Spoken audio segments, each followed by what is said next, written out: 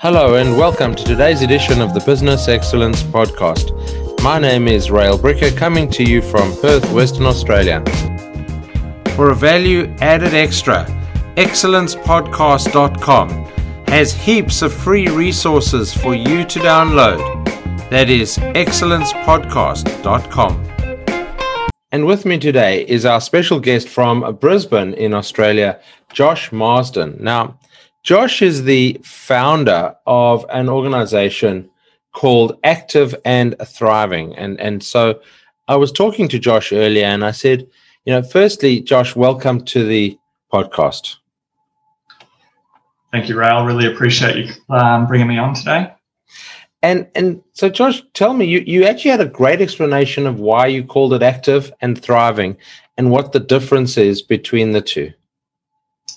Yeah, absolutely. So we've been working in the health and wellbeing space for quite some time, really just focused around the physical wellbeing side of things, so sleep, diet, and exercise. But as we evolved as a company and also as the understanding about mental health and wellbeing progressed in the industries we're working on evolved, we really knew that we needed to do something in that space. And that's essentially our goal, to help everybody thrive. So Active and Thriving is basically evenly balanced between physical well-being, so that's the active side of the business, and then mental well-being, which is the thriving side. And what underpins that is that social connection, because the people that we work with in the daytime and go home to at night have the greatest ability to influence our behaviours, either positive or negatively. So we're helping to support more positive behaviours. Okay, so I'm going to lead on from that. You said the people we work with during the daytime have the best ability to influence us when we're not at work, okay? In the nighttime. So what do you mean by that? So what I actually meant by that one, Rael, was that it's the people that we work with that influence us quite strong. So what I'm talking about there is your colleagues. So if you sit next to somebody every day and they have a meat pie or a pizza for lunch, then you're more likely to want to have a meat pie and pizza. So that's a negative influence on you, versus if you're the type of person that gets up, has their lunch break away from their desk and does a quick walk around the block before coming back into the office, that's a positive behaviour, then that person that sits next to you is more likely to be influenced in that way. And then the other strong environment is the home environment. So whether it be family or friends, housemates and so forth, if the people that you go home to sit and drink beer of an evening, then you're more likely to follow that behaviour. If they are more likely to go out, exercise and then cook a fresh, healthy meal, then you're more likely to be triggered that way. So our goal is to basically help people live more positive, healthy behaviours, whether it be in the workplace or in their home environment, so they can actually champion those positive behaviours to their network. Okay. So yeah, I mean, the biggest problem, I've always seen is my team here, and we shifted from a culture in my office. I have 15 odd people. We shifted from a culture of fast food to home brought food. But every Friday I will buy the staff lunch. So it's sort of a treat, but yet they're not always buying burgers dripping in fat. They're actually often buying sushi or, much more perceived to be healthy foods. Let me rephrase that. But we also see that as part of the social environment, where I want the team to sit together every day at lunch and have lunch, not every day, on a Friday particularly, and have lunch together, because I think that's part of their social network and part of their well-being. Yeah. You run a 12-month program. Tell me a little bit about the 12-month program. So the idea of the 12-month program is it's essentially an ongoing program, but we set up for organisations in 12-month blocks so that they're really aware of what they're focusing on month to month, and they can align some of their other strategies, whether it be through health and safety culture or other wellbeing initiatives, to that. So the goal of the 12-month calendar is really that everyone in your organisation is an individual. Everyone in your organisation is at a different level of readiness to change to start a program like Active and Thriving. So the goal is we need to be visible year-round with new and interesting and innovative ways for people to take that first step, whether it be towards adjusting and improving their financial well-being, taking a more proactive approach to sustainability, or managing their own stress levels. So the goal for the 12-month program is to be very actions focused. So we're a behavior change program in the workplace setting. So every month we put out mini challenges for people to complete at either individual level or the team level that makes taking that first step towards that desired behavior as easy as possible can be. And from an organizational point of view, it means that they have a strategic approach to health and well-being that takes very little energy from them, and it's delivered by experts. Because many organizations do want to ingrain well-being into their organization, but the resources required can be quite time-consuming and quite expensive. So we help them enable that in a really scalable way. And is yours a physical program? Like, Australia is, and for international listeners, Australia's been pretty much immune. I mean, I know in Perth we've had exactly a week of lockdowns, and about a month last year in 2020 when offices were shut. Brisbane had a snap lockdown for a couple of weekends now and then, and a little bit of a lockdown, in 2020. How, is your program physically delivered, or is it online delivery?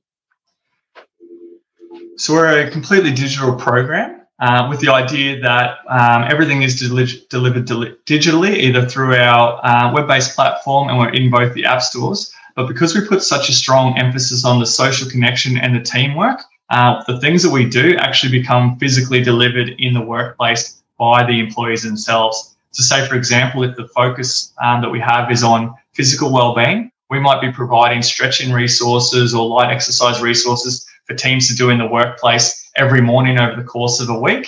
And what that means is the champions in your organization will pick that up, and they'll actually influence other people in your workplaces to go through that stretching regime as well. And what that means is it's essentially a snowball effect. As what I said earlier on in the piece, it's the people in the workplace can influence positive behaviors in a stronger manner than we could as a digital third party.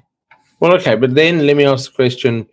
You obviously, we've talked about the physical stuff now, the stretching and whatever else, and potentially changing habits like, not eating pizza every day, but, eating some healthier options. But if you're making it peer driven, and one of the things you focus on is mental health as well, how does that impact, or could that potentially impact mental health, where people are feeling, I hate the term bullied because I think the term bullied's been overused by lots of people, but do they feel pressured and unnecessarily pressured within the workforce? That's a really great question.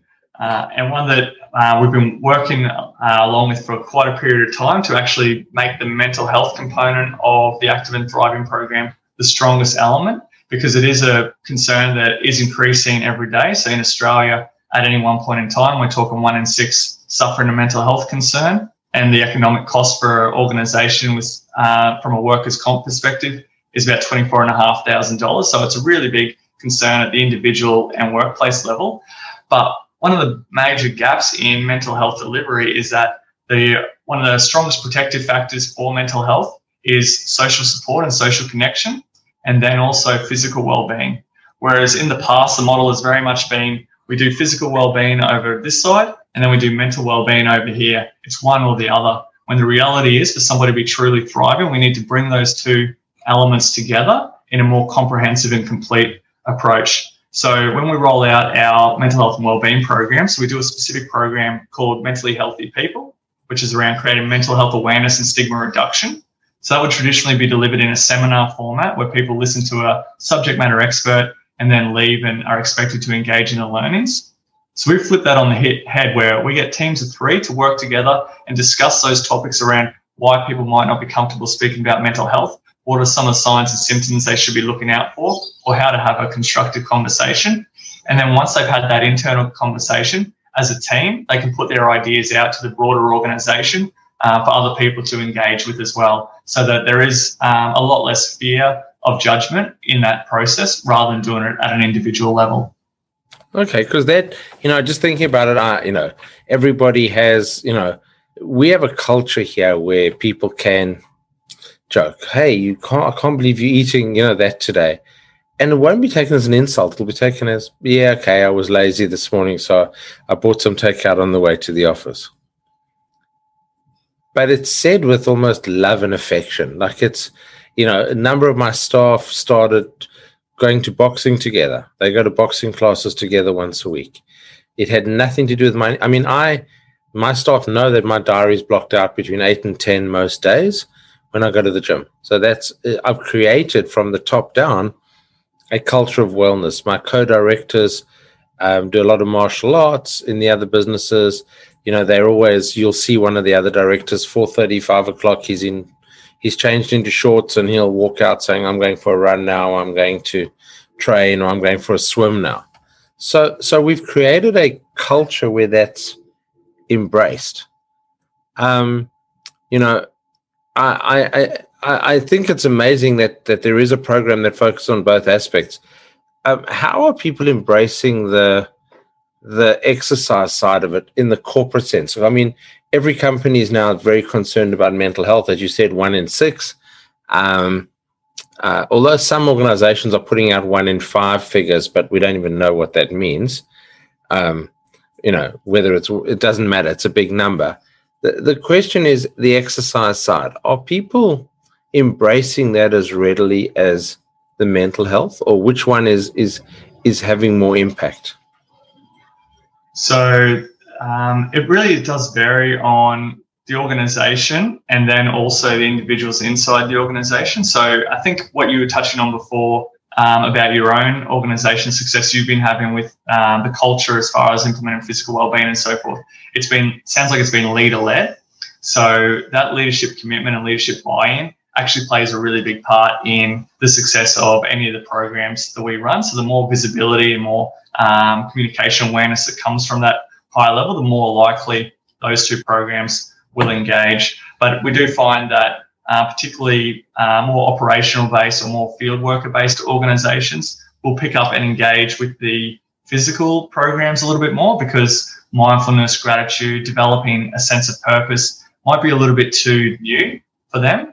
And that's fine. And that's the idea of the 12-month calendar as well, because that means that every month we have another opportunity to find an element of wellbeing that is meaningful to them. Because once they're in the active and thriving program or any wellbeing program and they start to see a positive result, they're more likely to take on some of the other behaviors that rather than just sitting there with their arms crossed alone. As far as the results side of things goes, so we use a series of surveys. So we use a global mental health score, global physical health score, and a social connectedness scale. So they're our bread and butter on every program that we run. And we do that for physical wellbeing, mental wellbeing, and resilience building, because they do intertwine. And those markers do increase on each of them, but particularly in the physical wellbeing, the results you see in the rise in the mental health score, so global mental health score and social connectedness score, is really, really impressive and really a testament to why you do need that balanced approach. Even if you're addressing mental health, you shouldn't leave out nutrition, sleep, exercise, because that will help make that person thrive a little bit better. And I mean, if we want to look at it at a really micro level, how do we feel if we've had one night of bad sleep? Yeah, true. That's a good question. So you mentioned something there about workforces, particularly like service-based, they're out in the field, or field-based workforces. So most of the world is still recovering from COVID, or hasn't recovered yet, but recovering from lockdowns, working from home. And there is a lot of work being done, even in Australia, that says a lot of workers don't want to go back to work, don't want to go back to the work environment. So this leads on to a whole lot of questions about remote work. Are people healthier, or are they working too long hours? Are their hours too long working at home? What's your opinion on working from home? Are people, Microsoft recorded a 30% increase in productivity. Now, how they measure that, don't know. But they've publicly gone on record as saying a 30% increase in productivity with people working from home. What has changed in the way people are working? So there's been a lot of changes, and some of them have been for the better, I think. And some of them have probably been for the worst. From a wellbeing perspective, I think people are actually starting to spend more time with their family. So they're getting that commute time back. So they're able to spend more quality time at the start and end of the day that they might not have got otherwise, have lunch breaks with their family and so forth. So that's a really positive that's come out. One of the negatives is that there's no way for people to switch off. So they jump up in the morning, they check their emails first thing before they might have even got out of bed just to see what's happening. And then at the end of the day, if there's something still nagging, they might come back and open up their laptops after dinner time and just do a couple more hours work. So the time spent at work is no longer a linear 8 hours from 9 o'clock to 5 o'clock with your lunch break. It can start very, very early and go on very, very late.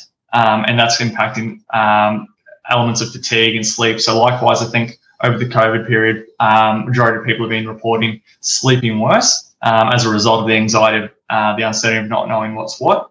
But then there's also that fatigue, so that digital fatigue from spending so much time on your devices, just basically waiting for that next email to go off and engage with it. I saw something quite interesting that the average person in Australia, so corporate-based worker, is interacting with about 100 emails per day. So that's a significant amount of time just focused on email alone. That would be a good day in my life.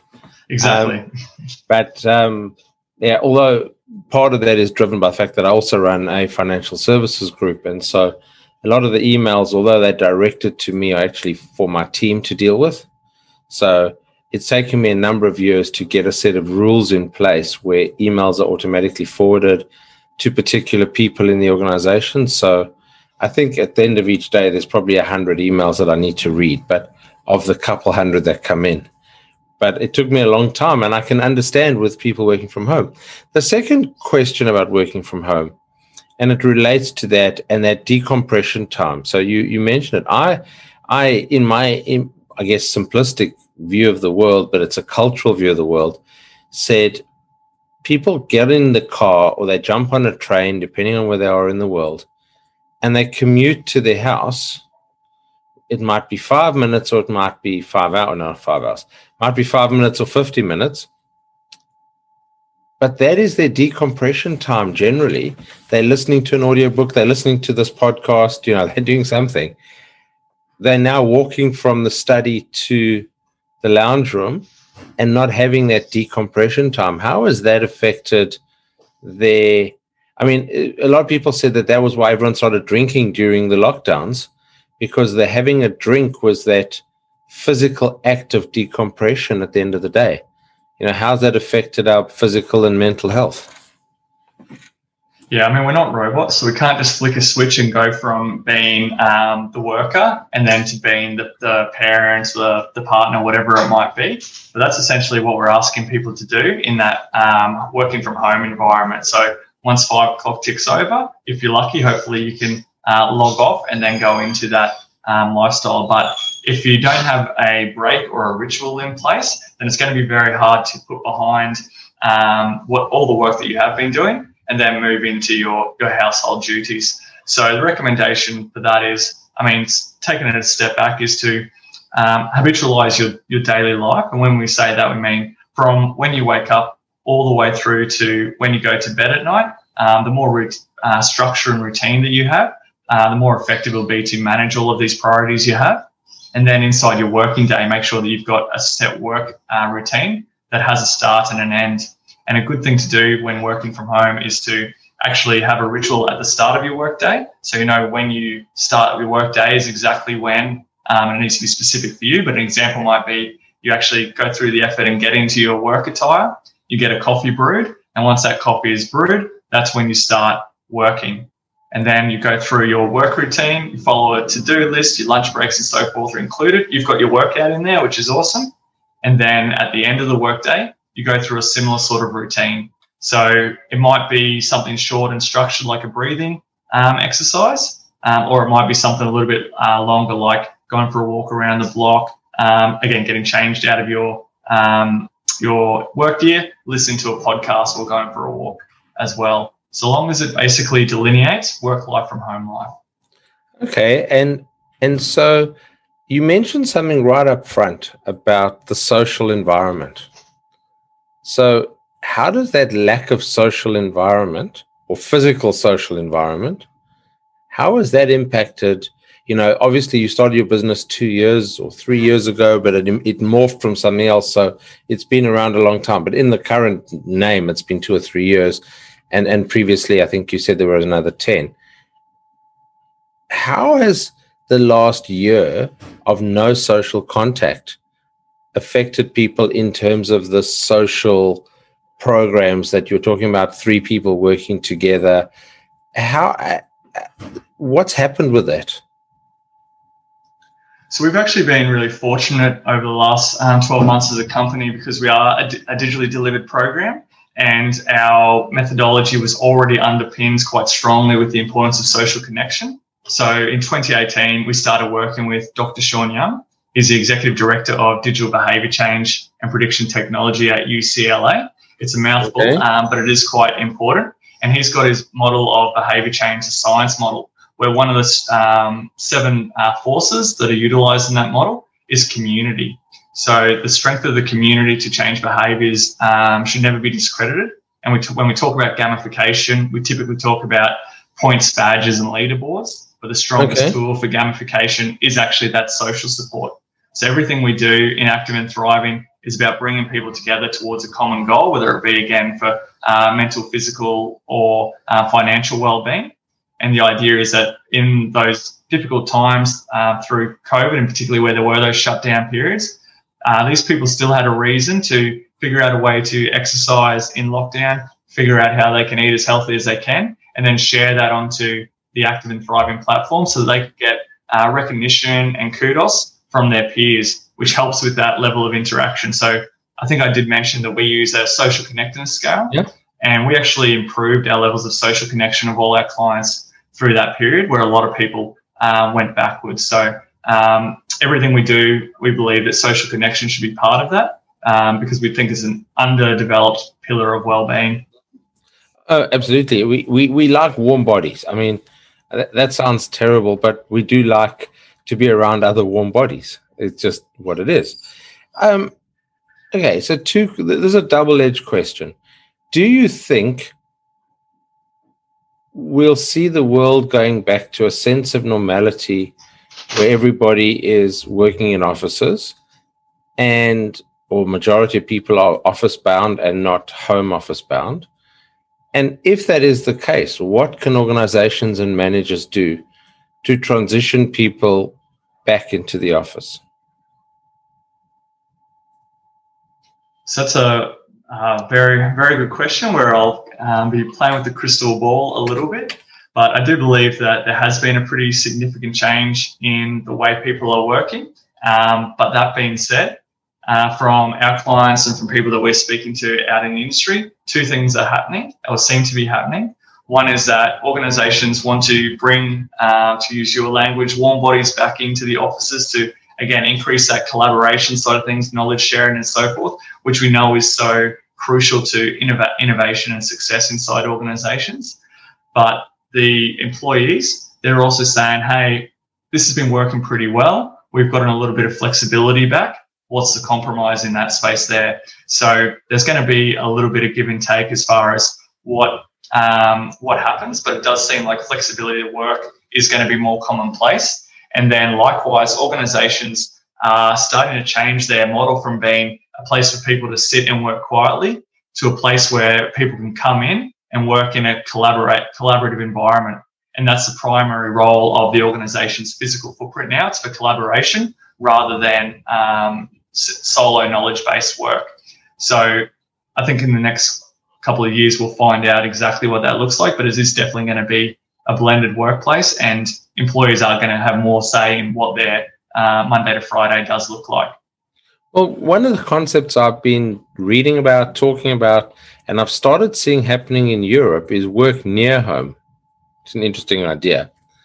That instead of a major corporate office with 3,000 people in a city, let's just pick a number of 3,000, they have distributed offices that take 20 or 30 workstations, and employees book into those distributed offices, and most of them would be 5, maybe 10, for people working out remotely, maybe 10 kilometers from their house. And so instead of commuting into the city, they would spend time at these remote offices 1 or 2 days a week and 1 or 2 days a week at home, to give them that blend, that hybrid that you talk about of the warm bodies and then the flexibility of working at home. That's really interesting, and not surprising either. That's the way that people are starting to look, because again, we do crave interactions, we do crave social support, and we need it, right? People are coming out of, particularly outside of Australia, this COVID period with a heightened level of anxiety for human interaction. So now it's getting harder for them to come back into that workplace. On the other side of the coin, I've seen some research where happiness is directly correlated to the length of commute time. So by giving people like an hour back, 2 hours back, either side of their travel time, we're giving people a higher level of happiness and well-being as well. So I think it's an interesting time to be the person who's in charge of looking at the facilities of organizations, that's for sure. Oh, absolutely. Look, Josh, we're almost out of time. I have a question, though, for you, is when people are listening to this podcast and they would like to find out more about active and thriving well-being, given that what you do is digital and so it can be delivered anywhere in the world, what's the best way of getting hold of you? So the best way to reach out, I encourage you to add me on LinkedIn, so Josh Marsden, where I do share a lot of information around health and wellbeing. We also run webinars around mentally healthy workplace on a regular basis. And otherwise, just contacting us on our website, so activeandthriving.com.au. That's perfect. Thank you very much. Thank you for sharing your knowledge, your understanding, and a little bit about your view of what organizations need to do to have their team active and thriving and being well, because, you know, that's going to make the difference in productivity moving forward. So thank you very much, Josh. And this is Rail Bricker signing off for another edition of the Business Excellence Podcast. And a reminder, pop along to www.excellencepodcast.com.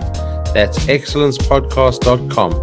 And there you can find an amazing set of free resources for you to help you on your journey to excellence. Remember that we can never be perfect. We can only be the best we can be, which is excellent. So pop along to www.excellencepodcast.com to pick up your free resources, including a 48-page ebook entitled Building Excellence.